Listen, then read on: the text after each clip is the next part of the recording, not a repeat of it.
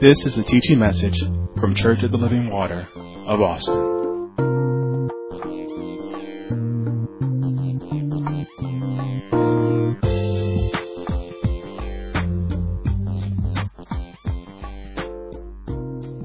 So, as you know, we have started our premarital classes, kicked off by our Minister Stinson, who was talking about the purpose of marriage. You know, and she pointed out to us so clearly what the purpose of marriage is. And God puts us in the scriptures, right? It's to show forth God's love. It says, husbands, love your wives as Christ loved the church and gave himself for. Wives, submit to your husbands as unto the Lord. And not only that, he also told us we need to raise a godly seed. See, when husbands love their wives as Christ loved the church and wives submit to the husband, guess what happens? A godly seed starts to get raised. Those things go hand in hand. So that's the purpose. And I want to do a little quick review of what marriage is, because again, we're doing premarital class, and I am touching on dating, but there's some things in the foundation you have to make sure you keep on the inside of you when we talk about dating. Otherwise, you'll get confused with the world's thought on what dating is. So what is marriage again? Marriage is an institution created by God. That's one thing the world needs to understand. The world loves to take credit for what God does, but let me tell you, this is an institution created by God, which means everything in this institution has to be run through God and His ways. It's an institution created by God whereby two rational, ones who can discern right from wrong. And remember, this is God's institution, so you can discern what's right in God's eyes. Right? So marriage is an institution created by God whereby two rational, free moral agents who are born again, there's the key right there. One who believes on Jesus Christ as their Lord and Savior. It's not just a mouth confession. Believing means I walk by faith. I order my life after faith. I order my life after the instructions that God has left me. That's what a born again believer does. And those are requirements to be in marriage. So again, I'm going to read it again. Marriage is an institution created by God whereby two rational, free moral agents, man and woman, let me tell you that for marriage, man and woman who are born again choose to enter into covenant. See, that word covenant should just sting you right there, because covenant is a commitment. Covenant is something totally different. Covenant is something that cannot be broken. And one thing you have to understand as well, at the end of this definition, it says you enter into covenant with an imperfect person. That's one thing that we have to keep in our mind. We all have these fantasies or facades of who we want to get together with, who we want to marry, and you know why? It's because we're all out of season and out of order in our dating process. But we all have these facades in our minds of what it should be like. And God said, listen, it's an imperfect person, but they're intertwined with me, so they're working on going towards heaven. They're working on being transformed, being conformed to the Word.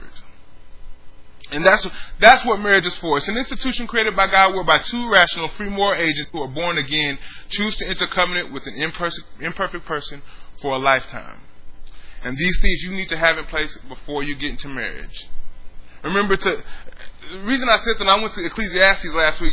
To everything there's a season. To everything there's a time. And time is in God's hand. And God knows that you have these seasons you need to go through.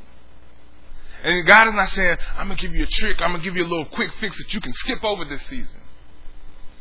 I'm going to give you a quick fix so you can just, I know you want to get married, so do this so you can skip over this season of dating and go right into marriage. Nope. God is saying, I need you to go through every season of life that I have planned for you. But I need you to stay with me during those seasons. Remember I told you last week, His purpose and His God. And God's like, just walk with me. Walk with me in purpose. I know what you want, and I got what you need. Just walk with me. Don't get distracted. Don't get pulled off. Walk with Him. Depend on Him. Depend on His grace by faith in these seasons of your life. You may not get the results immediately, but anything worth working for, you can wait for the results. God makes everything beautiful in His time, in His season. You just got to trust in Him. You got to depend on Him. And I'm saying all that to say is there is a season that precedes marriage. Premarital. That's why this is a premarital class. And that season is dating. And you're not supposed to skip over that season. You're not supposed to see somebody that looks attractive to you and have sex with them, and all of a sudden now you're a parent, because now you've skipped over a season of life. Well, God is trying to teach you something. He's trying to work out something in you. God doesn't want us to skip these seasons. He says, depend on me in these seasons. and then you'll be who I've called you to be. So, we got to figure out what God's views are on this subject of dating. And so we're going to do a quick review here. I'm going to try to do it quickly as possible. And I said our objective in these teachings is to discover what is dating and does God's purpose interfere with it. Is dating a commitment to head toward marriage? Who and how do I date as a believer? And how should the believer view dating in contrast to courting? Now, for last week and probably this week and maybe a little bit of next week, we're just talking about the purpose, who to date, and why. What are the benefits of it? That's all we're talking about. But trust me, stick with me. We're going to get into some practical uses for biblical dating. We're going to get into some counsel on how to date, who you should date, when you should date, how many people you should date at once. Is dating exclusive? We're going to get into all that, but you got to stick and get this foundation first. We're going to get into courting. You know, those that are like, well, it's dating just for, it's for the unmarried, but how do you get to the courting so you can get to marriage? We're going to get into all that. But this you have to know first. This you have to get down in your first. So, what is dating? And we're still on review here. What is dating, and does God's purpose interfere with it? And we said last time, you won't be able to find this word dating in the Bible. But as a believer, remember, for marriage, it's rational, and you have to free more agents, and you have to be born again. So for a believer, if you're a believer, you trust that God's word has guidance for every area of your life, including dating. And it does. See, today we're going to get into some scriptures and some instances and events in the Bible where you're going to see where some unbiblical dating or biblical dating took place. Because the Bible touches on it. The Bible does touch on it. It may not have to say these specific words, but you're rational. You're a free moral agent. You can put two and two together. Believers. So we're going to get into those things. So we took that word dating and we looked at the root word of it, which is date. So we said, what does that word mean? What is a date? And all it is the day of the month or year specified by a number. A social or a romantic appointment or engagement with a group or individual. So when you're dating somebody, that means you set a specific date or a time for a social or romantic appointment with a group or a single individual. That's what dating is. And as we said last time, dating is for young and old alike. It's for married, it's for unmarried. It doesn't have to be romantic. It doesn't have to be exclusive. And we'll get into these things as we go through it, but I want you to remember that it doesn't have to be with a member of the opposite sex. So a guy can date a guy. I gave y'all the illustration last week when Minister Hastings set a date. We made a date. A guy can date a guy. We're dating. Now, I saw you last week at this time. Now we're on a date again. We're dating. That's a date. It's a set time. It's a set place, and we're meeting. That's what a date is. And guess what? We talked about what a relationship is. We're meeting in this place, and we have a relationship because we have something in common. See, that's what a relationship is. You can build and develop a bond with somebody based on what you have in common. Like I said last week, you can build and develop a bond with somebody because you work together. You have that in common. So, biblically dating is building and developing a bond based on what we have in common. But we have to figure out, what is it that we have in common? Because here's the thing as well, with all those relationships out there, the world will tell you, you can date whoever you want to out of all those places. Like I said, you have something in common with people at work. So the world will tell you, you're free to go and choose who you want to date out of there. You have something in common with people everywhere, but God says, no, biblical dating is for the believer. Well, Mr. Hale, how do I know who's a believer and who's not? We'll get there. Don't try to jump ahead. We'll get there. But biblical dating is for the believer only. So what is biblical dating?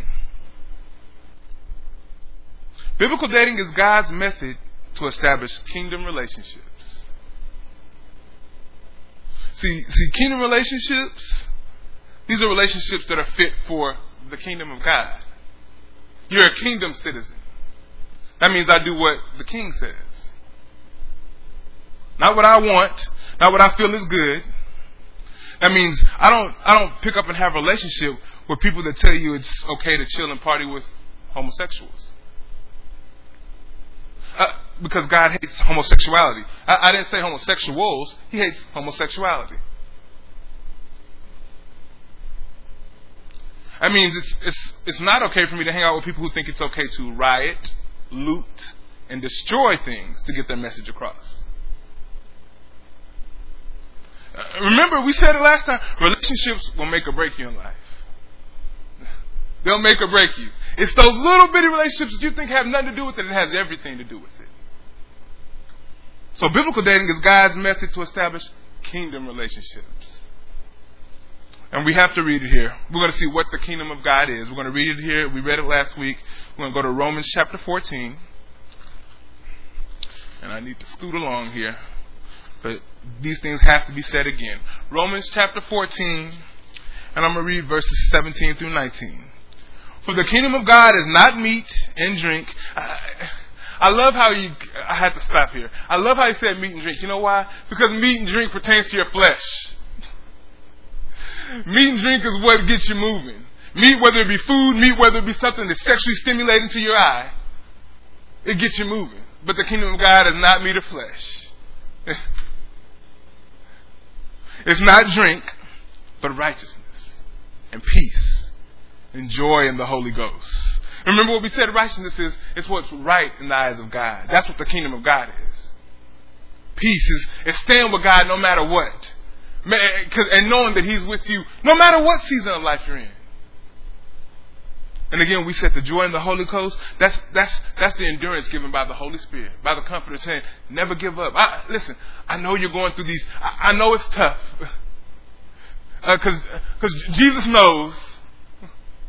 He bore our infirmities. He knows. But just endure. See, that's the joy of the Holy Ghost. No matter what comes my way, I'm going to push and I'm going to press. Because there's a purpose. And God wants us to make our relationships built off of this. That's what kingdom relationships are. Built off of righteousness. Doing what's right in God's eyes. Peace. Every area of my life is intertwined with God. That's peace. Every area of my life. No matter how trivial I think it is, how small I think it is, or how big I think it is, He's involved. I run it through Him first. And why does God want us to establish our relationships based off of righteous peace, enjoying the Holy Ghost? It's because He has a purpose, and nothing that He gives us, like relationships or dating and marriage, is going to go against that purpose. It all walks hand in hand to fulfill one goal. See, our God is an awesome God. He is the great orchestrator right there. I'm telling you, He has put things, it's almost like a Lego. He has put things intricately together. And all we have to do is follow the instructions. See, that's the problem with the believer. We don't like the instructions. And all we have to do is follow the instructions. Everything works harmoniously together if you're in His purpose. So we see in Genesis 1 and 2 that His purpose, God created marriage, and He created it so with His purpose in mind. That means He wants us to be fruitful. He wants us to multiply. He wants us to establish His kingdom on the earth. But in order to establish His kingdom on the earth, where does it have to be established first? It has to be established in you so that you can do the work. No matter what type of relationship your kingdom relationships develop into, if the kingdom is not established in you first, you can't be in a kingdom relationship.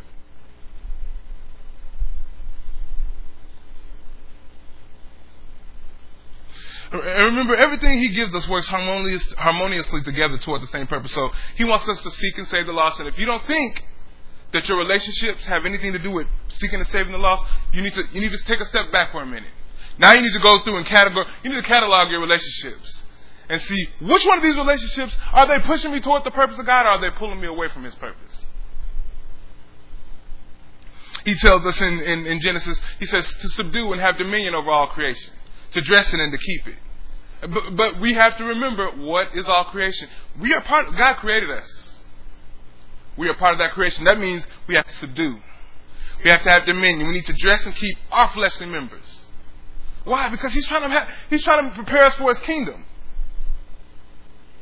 And when God finds two people that are doing that, when they're subduing and having dominion, when they're addressing and keeping all of their bodily, all their fleshly members, He said, oh, these two can come together and have a marriage for my kingdom. See, those two that came together, that's a kingdom relationship. You know why? Because my kingdom was established in the heart before they came together. They see purpose. They're not coming together because, man, she looks sexy. Oh, look at his. No. They're coming together because, man, she has the purpose of God in her heart. He has the purpose of God in his heart. That's what a kingdom relationship is for. Like I said, he wants to establish his kingdom in you so that when you get to the season of marriage, you're fruitful. Depend on him. I know it's hard. Depend on him in the season. There's a lot of establishing going. Yeah, guess what? That establishment of the kingdom, it never stops. That's why I said dating goes on for a lifetime. But he wants to establish some things in this season so when you get to the season of marriage, you're not trying to establish some things that should have already been there. And now you're starting off behind. So we made a statement last week. Biblical dating is an aid to the process of establishing the kingdom of God in your heart. Because I don't want you to think that's the only way you can establish the kingdom of God. It's a big part. I'm going to tell you it's a big part. Biblical dating is an aid to establishing the kingdom of God in your heart.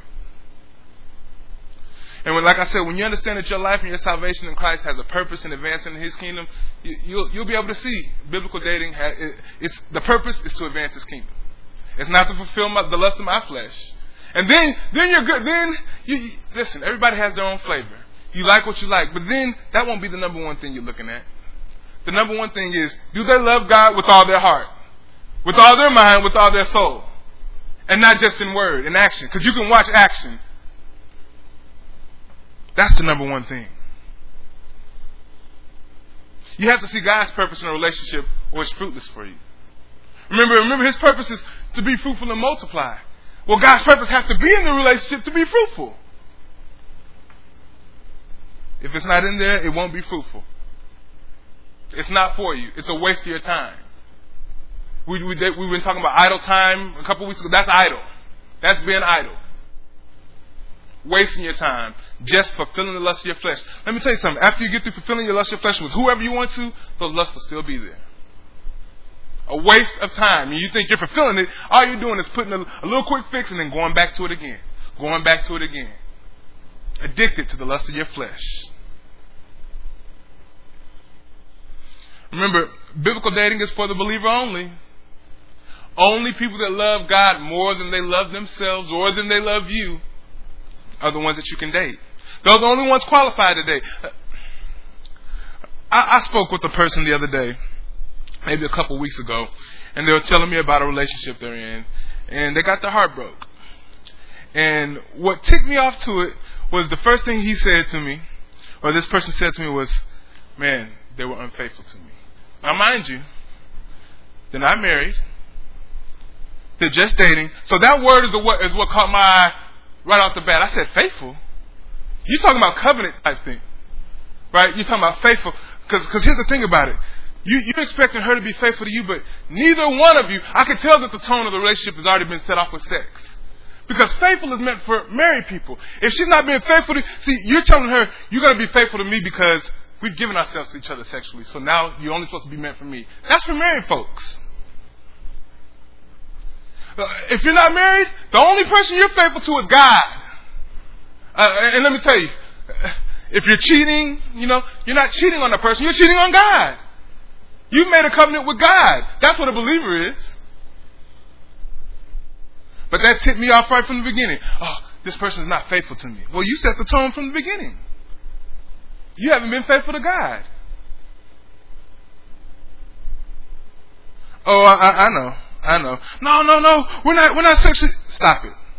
Are you doing what it takes to have sex? Then you're having sex. But heavy petting, that's for married people. Kissing on the neck, sucking them on the ear, that's for married people. Rubbing them on their legs, enticing them, that's for married people. And you can't sit there and tell me that's not going to pull you off the purpose of God. When God has something for you to do, and that lust that you want is right there in your face, and you're chasing after it, that's going to pull you off the purpose of God. See, fruitless relationships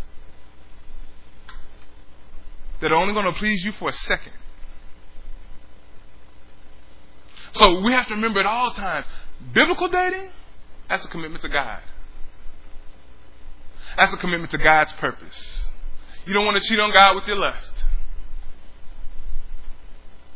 It's a commitment to God.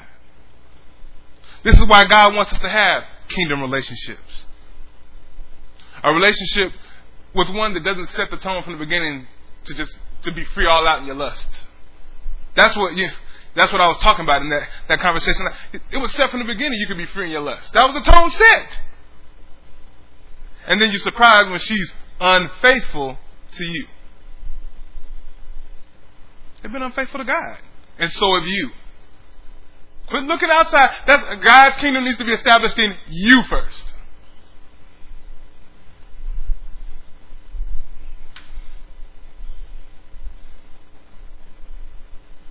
One that sets the tone with righteousness, peace, enjoying the Holy Ghost. Those are the ones. If it's set from the beginning, I can set the tone with you from the beginning what this relationship is going to be about. Those are the ones that got purpose on their mind. Those are the ones that should catch your eye if you're a believer. Those are the ones that you'll be able to grow with in your life. Let's turn to Psalm chapter 127. This is good. This is good to me. And I'm glad God took me here during my study time, because this is the scripture for our young adults, next gen. Psalm 127. And it's so appropriate here. It's so amazing how God just keeps speaking to you with the same scripture. And we're applying this scripture here to biblical dating, to relationships, and you're going to see Psalm 127, and I'm going to start at verse 1.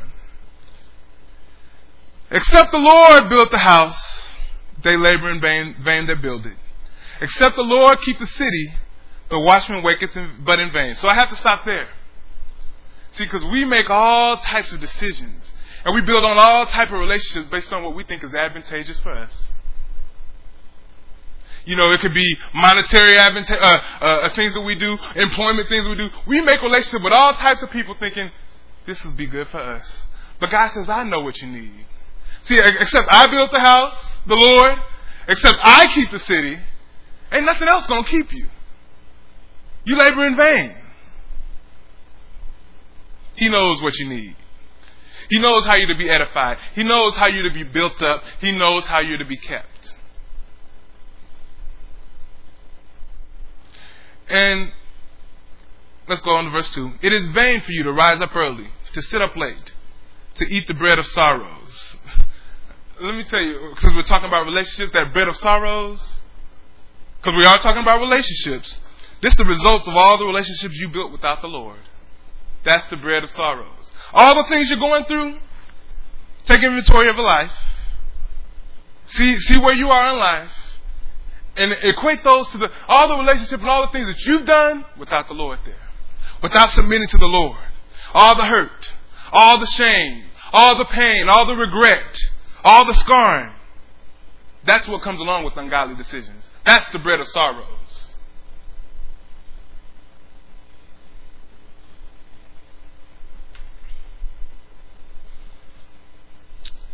It is vain for you to rise up early, to sit up late, to eat the bread of sorrows, for so he giveth his beloved sleep. See, like I said before, it's the Lord. That's who you have to depend on in these times. He gives his beloved sleep. Verse 3, lo, I love this. Children are an heritage of the Lord, and the fruit of the womb is his reward. Now, children, and a lot of people like to think, oh, he's talking about little kids here. That's what you're thinking, right? Let's turn to Romans chapter 8. Keep your finger here, because we're going to come back. Romans chapter 8. And we're going to read verses 12 through 17, because we're going to see what he means when he says children. Romans chapter 8, verse 12. And it says, therefore, brethren, we are debtors, not to the flesh, to live after the flesh. For if ye live after the flesh, ye shall die. But if ye through the Spirit do mortify the deeds of the body, ye shall live. We're still talking about subduing and having dominion. If you should mortify the deeds of the body, ye shall live. For as many as ye are led by the Spirit of God, they are the sons of God. For ye have not received the spirit of bondage again to fear, but ye have received the spirit of adoption, whereby we cry, Abba, Father. The Spirit itself bear witness with our spirit that we are the children of God. And if children, then heirs, heirs of God and joint heirs with Christ, if so be that we suffer with him, that we may be also glorified together. So the children of God, the heirs, joint heirs with them, those are the ones that fear the Lord. Those are the ones that are indwelled by the Spirit of the living God. Those are the children. Those are the sons of God. So we can turn back to Psalm 127. It says, lo, children. Now you understand who those children he's talking to. Children are a heritage of the Lord. And the fruit of the womb. So the church is the bride of the Christ. So the fruit of the womb, he's talking about the womb of the church. See, the fruit, those are the believers that should be coming out of the womb of the church. That's his reward. The fruit, the bride of Christ is the church. So the fruit are its individual members, showing righteousness, peace, and joy in the Holy Ghost. And the fruit of the womb is his reward. As arrows are in the hand of a mighty man, so are the children of the youth. Now arrows, once you shoot them, they can no longer be directed. But in the hands of a mighty man, guess what? They've already been directed. Let me tell you what a mighty man should represent for you here, especially since we're talking about dating. A mighty man should represent being taught how to edify each other. See, those are the mighty men. It could be a woman in your life too, but those are the mighty men that shoot the arrows. They teach you how to correct each other, how to challenge one another in love, how to encourage each other, how to edify each other, how to build each other up, how to be kept by the Lord. That's what a mighty man should represent for you. Then it says, happy is a man that hath his quiver full of them. A quiver full, see, in a quiver there are many sizes of arrows. Big ones, short ones, tall ones. More sharp than the other. But these arrows in there, they're going to keep each other sharp. By encouraging each other. By building each other up. Those arrows, they'll bless the house that the Lord built. They'll put their hands on what the house the Lord has built. Because what does it say there? It says, they shall not be ashamed, but they shall speak with the enemies in the gate. See, those right there in the quiver full, they won't be ashamed to speak up when they see somebody in the quiver not doing what they're supposed to be doing. See, I'm speaking with the enemies at the gate of what? At the gate of your heart. Because remember, we're still wall building. We're still wall building, and that's what he's put us together for. See, we're in this quiver together, and guess what? Since I'm dating you and we're in a kingdom relationship, let me tell you something. God doesn't want that for you. Just like he doesn't want it for me. See, children are a heritage of the Lord, and the fruit of the womb is his reward. And the fruit is only built up by staying in righteousness and peace and enjoying the Holy Ghost. That's his heritage. So we're still wall building. And God is telling us that the secret of wall building is to do it together as a church. There it is. What did we say last week? What did he say in Hebrews? Don't forsake the assembly of the upright, because you'll become deceived in your lust. Because here's the thing. You may forsake the assembly of the upright, but there's some assembly you're not forsaking. And what you listen to and what you think on the longest, it becomes the strongest in your life.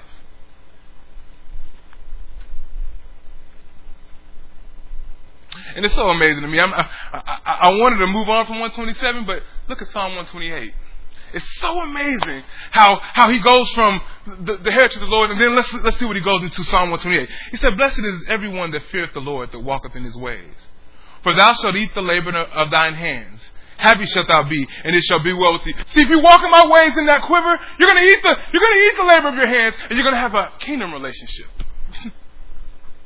But keep going. See, this is what really blessed me, because it's amazing me how he went right into family from here. For thou shalt eat the labor of thine hands. Happy shalt thou be, and it shall be well with thee. Thy wife shall be as fruitful vine by the sides of thine house. Thy children like olive plants round about thy table. See, kingdom relationships, it secures your family. It secures your family. Remember what we said last week? When you have people that are building kingdom relationships and they come together, they set kingdom trends. For their families, for anybody who they come in contact with. Oh, it's so amazing. I almost read through the whole book of Psalms. I was like, God, you really are. It's a continue. See, when you read your Bible, don't just pick a verse out and stop. Don't pick a verse out and stop, because he kept going here. He said, where is it again? I'm sorry. He said, thy wife shall be as fruitful vine by the sides of thine house, thy children like olive plants round about thy table. Behold, that thus shall the man be blessed that feareth the Lord. See, those that keep his purpose in mind, that fear him, that love him, that respect him, blessed shall you be. From generation to generation, because we started building kingdom trends through our kingdom relationships. Amen. Wait. Let me read verse 5 and 6 too. The Lord shall bless thee out of Zion, and thou shalt see the good of Jerusalem all the days of thy life. Yea, thou shalt see thy children's children, and peace upon Israel. You see how he reaches through generations? Those are kingdom trends. So where your family may have been destined for hell, maybe on a cycle that's just keeping them oppressed, God said, but if you fear me, I'll reach through and I'll grab your children's children. And part of that process is biblical dating. God is too good. And he said, not to forsake the assembly of the upright. See, the assembly of the upright, that's the family God's built for you. That's the family that's supposed to edify you. That's the family that's going to build you up, that's going to challenge and correct you. Oh, but there's some people in the body that do me wrong and stuff. Have you set the tone of your relationship wrong from the jump? Yeah, I was dating somebody in the body and they were unfaithful to me. Were you unfaithful to God? Start with yourself. Because I promise you, be honest with yourself. I don't know your business. You know. God knows. The enemy knows. Have you set the tone from the beginning wrong yourself? See, if you set the tone from the beginning, can't nobody be unfaithful to you. God's not going to be. If you set the tone from the beginning, your heart can't be out there to be cheated on. It's about being faithful to God. So how can we build the walls of each other's hearts? Because these are the people you need to date for the rest of your life. But how can we do this? And we said last week, by being an example to one another. We went to 1 Timothy chapter 4. Let no man despise thy youth, but be thou an example of the believer in word, in conversation, in charity, in spirit, in faith, and in purity. That's how you do it. And we're not going to go through, and you can go back and listen to last week, but you need to be an example. See, the believer isn't interested in getting laid or getting you laid. He's interested in holiness. He's interested in purity.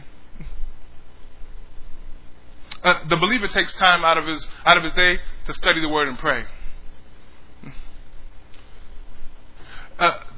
The believer is not afraid to challenge his so-called friends when they see that that's not what's right in God's eyes. Because remember, that's what we're building our relationship off of. Righteousness, what's right in God's eyes. Peace, joy in the Holy Ghost. Because what he wants for the body is for us to be walking in oneness. That's what a believer does. A believer loves the Lord with all their heart, their mind, their soul. Puts God first in everything. A believer realizes that biblical dating is not exclusive because the love of Christ needs to be shown to all. Wait a minute. You have to get sex out of your mind when it comes to dating. That's the thing. We have to be you got to be transformed by the renewing of your mind. Listen, a believer is gonna always tactfully and gracefully remind the people and the friends of their life that purpose is greater than one night of pleasure, one night of drunkenness, one night of revelry. Remember, go back one night of heresies, one night. Go back to what we've been learning. A believer, listen, God's purpose is far greater than all those things. I'm talking about somebody you should be dating. A believer. A believer doesn't try to seduce a woman by touching them in places they shouldn't be touched. A believer doesn't wear provocative clothes and showing them what you can have and try to draw some. That's not a believer. I know we like to do that in dating. That's not a believer. A believer doesn't need validation from a crowd of people. Doesn't need validation on his Facebook page. A believer is validated by Christ and what he has for me, what he's delivered to me. See, all those other things, that's not what biblical dating is for.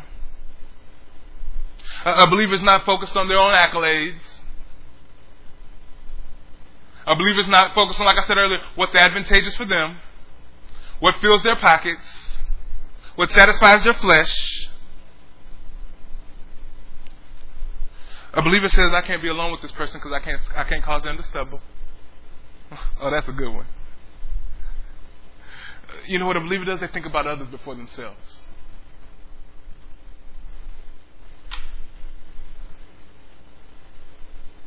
Listen, every day this person goes on with doesn't have to be about fulfilling their flesh, the lust of their flesh. Like I said, I went on a date with Minister Hasten a couple of weeks ago. It was all about edifying each other and building each other up. I'm not saying there's nothing wrong with out there and just doing something for fun and whatever, but that's fun to me too.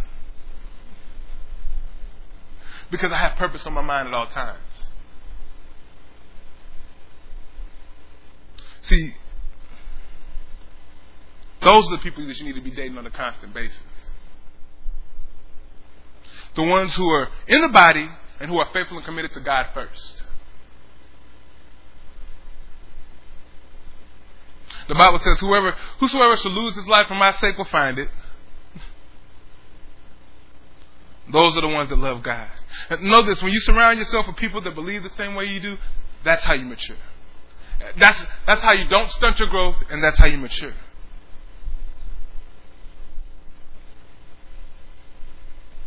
And being mature is just being able to walk in what you've been taught. You're able to walk in what you've been taught when you have people around you that build you up and edify you in those same things.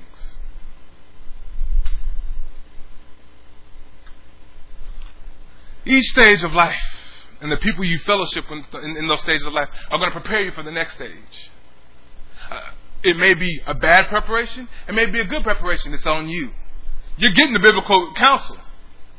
Just remember that you're going to be prepared for the next stage of life, whether you're ill prepared or you're prepared well. I'm just trying to give you some tools so you can be prepared well. So if you choose today biblically, you're going to get sound counsel. You're going to learn accountability. You'll edify each other in love. You'll build each other up in love while maintaining your faithfulness to God. So adversely, if you choose to operate outside of biblical guidelines, when dating, you won't receive any wise counsel. You won't get any sound counsel. There'll be no accountability at all. We know that. And you'll waste time and be fruitless and be pulled away from God's purpose. So I'm going to say this again. As a believer, we have to be very selective in who we pick to date. Who can we date? How can we pick? Turn to 2 Corinthians. I'm going to get to a certain point today. Turn to 2 Corinthians. 2 Corinthians chapter 6. And I'm just going to go ahead and start reading from verse 14. It says, "Be ye not unequally yoked together with unbelievers." That unequally yoked means don't be joined together with one. That's an alien spirit to you. You know what an alien spirit is? It's opposite from what you believe. And it's clear to see you are a rational, free, moral agent. It says, but don't be unequally yoked with them.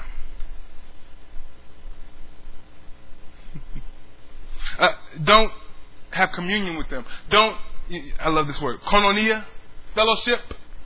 Don't spend time with them. Don't let it get down inside you. Be not unequally yoked together with unbelievers. For what fellowship hath righteousness with unrighteousness? And what communion hath light with darkness? And what agreement hath the temple of God with idols? And what concord hath Christ with Belial? I have to stop there. Because concord, that means agreement. And now it says, what concord does Christ, the Messiah, have with Belial? You know what Belial is? That means worthlessness, unprofitableness. Like we were just talking about, just wasting your time. But Christ has a purpose for you. God has a purpose for your life. There's no time wasted in purpose.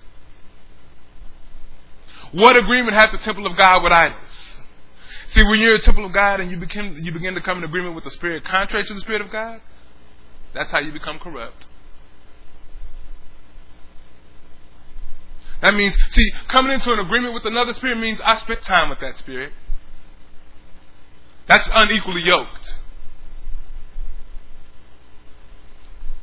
I've allowed that spirit's thoughts and ways to become mine. I'm in agreement with it. I'm in concord with it. I've fellowshiped with that. I've communed with that.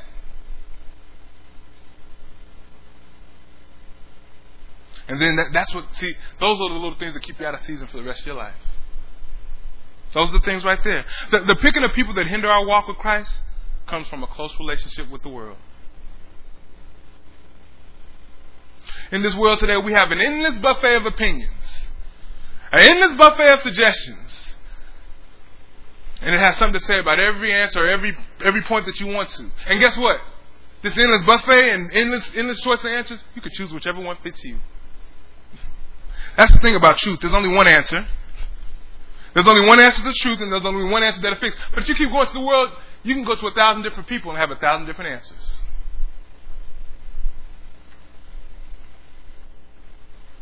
And if you're unequally yoked, I can guarantee 9 times out of 10 it's going to be ungodly counsel. For example, I asked somebody the other day, do you believe that couples should have sex before marriage? And then I had to research this question. Now, if you were to ask different people this, you wouldn't have a problem finding any answer that fits what you want. And the reality is we can find an answer to justify whatever we want to do. Right or wrong, safe or unsafe, wise or unwise. We can find an answer to do whatever we want to do. For many of us, if we're going to be honest about it, it doesn't matter who's offering the advice. We act like we're leaning on others, but really we're just surrendering to our lust. It doesn't matter who offers the advice. In James it says, and this is what you have to understand. It says everybody is tempted and drawn away with their own lust. You're easily beset by what's going to easily beset you. Drawn away with their own lust. And you know what helps you draw you away with your own lust? The people that you date. What you like to be around. And we're going to get into an instance here. I'm almost out of time, but I have to get into this. And I told you we're going to get to a situation in the Bible. So let's go to 2 Samuel chapter 13. And I'm going to finish this portion even though I'm just about, and then we'll pick up next week. 2 Samuel 13. And I love this. And we're going to read pretty much this whole chapter. Maybe not today, but we're going to get to it. And I'm going to start at verse 1. And I love how this Bible is going to mention every player in this life occurrence. I want you to understand, in this life occurrence, there's David, there's Tamar, there's Amnon, there's Absalom. And if you've been listening to our Next Gen services over the last year, you've heard this story as well as some of the Sunday messages, because I believe it was Minister Hastings that touched on it not too long ago as well. But it's amazing how you can get something new every time you look at it. So let's start at verse 1. And it came to pass, after this, that Absalom, the son of David, had a fair sister, whose name was Tamar. And Amnon, the son of David, loved her. I love how it mentions everybody, because your relationships, the ones that you allow to affect you, will affect everybody. I love how it mentions everybody. We have to learn from this. When relationships are handled improperly, you're going to see what happens here. And it says he had a fair sister. She was beautiful. She looked good. And there's nothing wrong with seeing a woman and think she looked good. But it was also his sister. Now, let me tell you, back here in these days, there was a law against that given back in Leviticus and things like that. But back here in these days and in those times, it was his half-sister. So that was, it wasn't looked as illegal. But it was still forbidden fruit. Because that's his sister. See, now we're getting into the lust of the flesh, right? What's forbidden to you. So now we're getting into the lust of the flesh. And it said he allowed his lust to burn so much that he began to look sick. So it says here in verse 2, and Amnon was so vexed that he fell sick for his sister Tamar.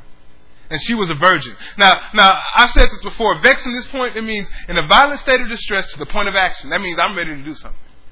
Because I'm looking sick here. And then I love how it said here, it says that she was a virgin. Now, God doesn't waste words, and there's a reason why he said virgin here. Virgin in this day, it meant something. Where they were in this day, unmarried daughters, they were kept in close seclusion. From any man, whether they be of the same family or not. Close seclusion. Listen, no strangers, no relatives were permitted to see him without the presence of a witness. Check it out. If you don't believe me, check into it. Not a virgin. We're talking about a virgin. Nobody is permitted. And listen, that right there is a word for some of you teenage parents right there. I don't have time to go into that. But, you want to protect your children's virginity. Let me tell you something. Don't allow them to be alone with anybody. Don't allow a child to be alone with their lust. That's plain and simple to see. But that's not my point here. Let's see, I'm sorry. But I want you to note, Tamar was not to be in a man's presence without approval from the king and without a witness present. I want you to know that. That's why they said virgin there. See, you have to get all these things in there. She was a virgin for a reason, and it meant something in these days. She was a virgin, so Amnon was so vexed that he fell sick for his sister Tamar, for she was a virgin, and Amnon thought it hard for him to do anything to her. But Amnon had a friend. Oh. Now that just ministered to me so much. Let me keep going here. It said Amnon had a friend whose name was Jonadab, the son of Shemaiah, David's brother. And Jonadab was a very subtle man. Now, it said Amnon had a friend, but he said he was the son of David's brother. So guess what? This friend was his cousin. But why did he skip right over cousin and say he had a friend? That's because he's been unequally yoked. He spent time with him. See, Tamar was his sister, but he didn't say Tamar was his friend. Amnon was his friend. He spent time with Amnon. Amnon knew what he wanted. And Amnon didn't just see he was sick from one. Like, what's wrong? No, Amnon knew he wanted his sister. That's his friend. Now, listen, you can go as far as to say he's probably didn't talk to Jonadab about it before.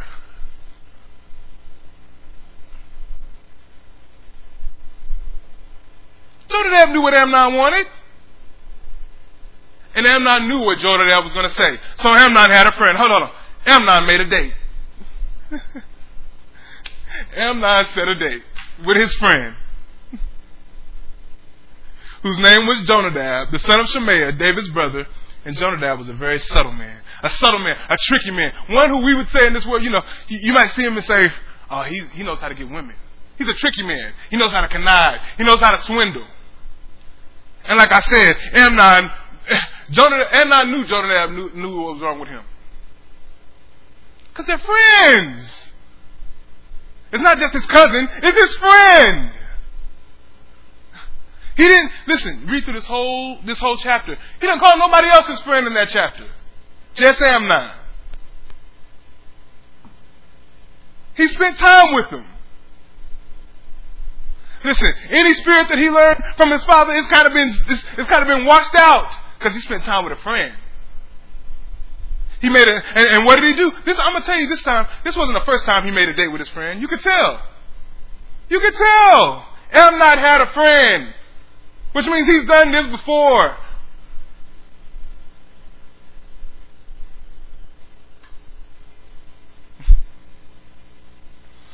Amnon had a friend, I tell you, and he went on a date with his friend.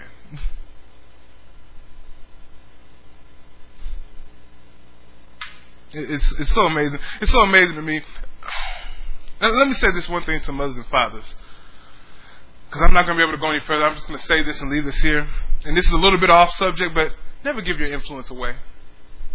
The influence that you have for your children, the influence you have on the people in your life, never give it away to a friend,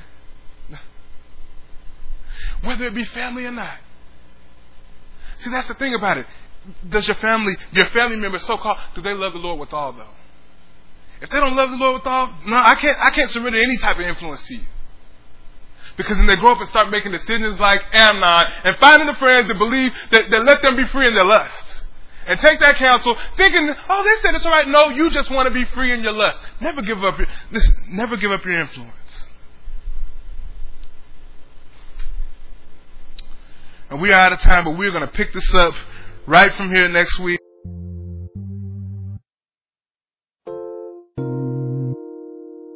This has been a teaching message from Church of the Living Water at Austin. For more information about our ministry, please go to our website at livingwateraustin.net.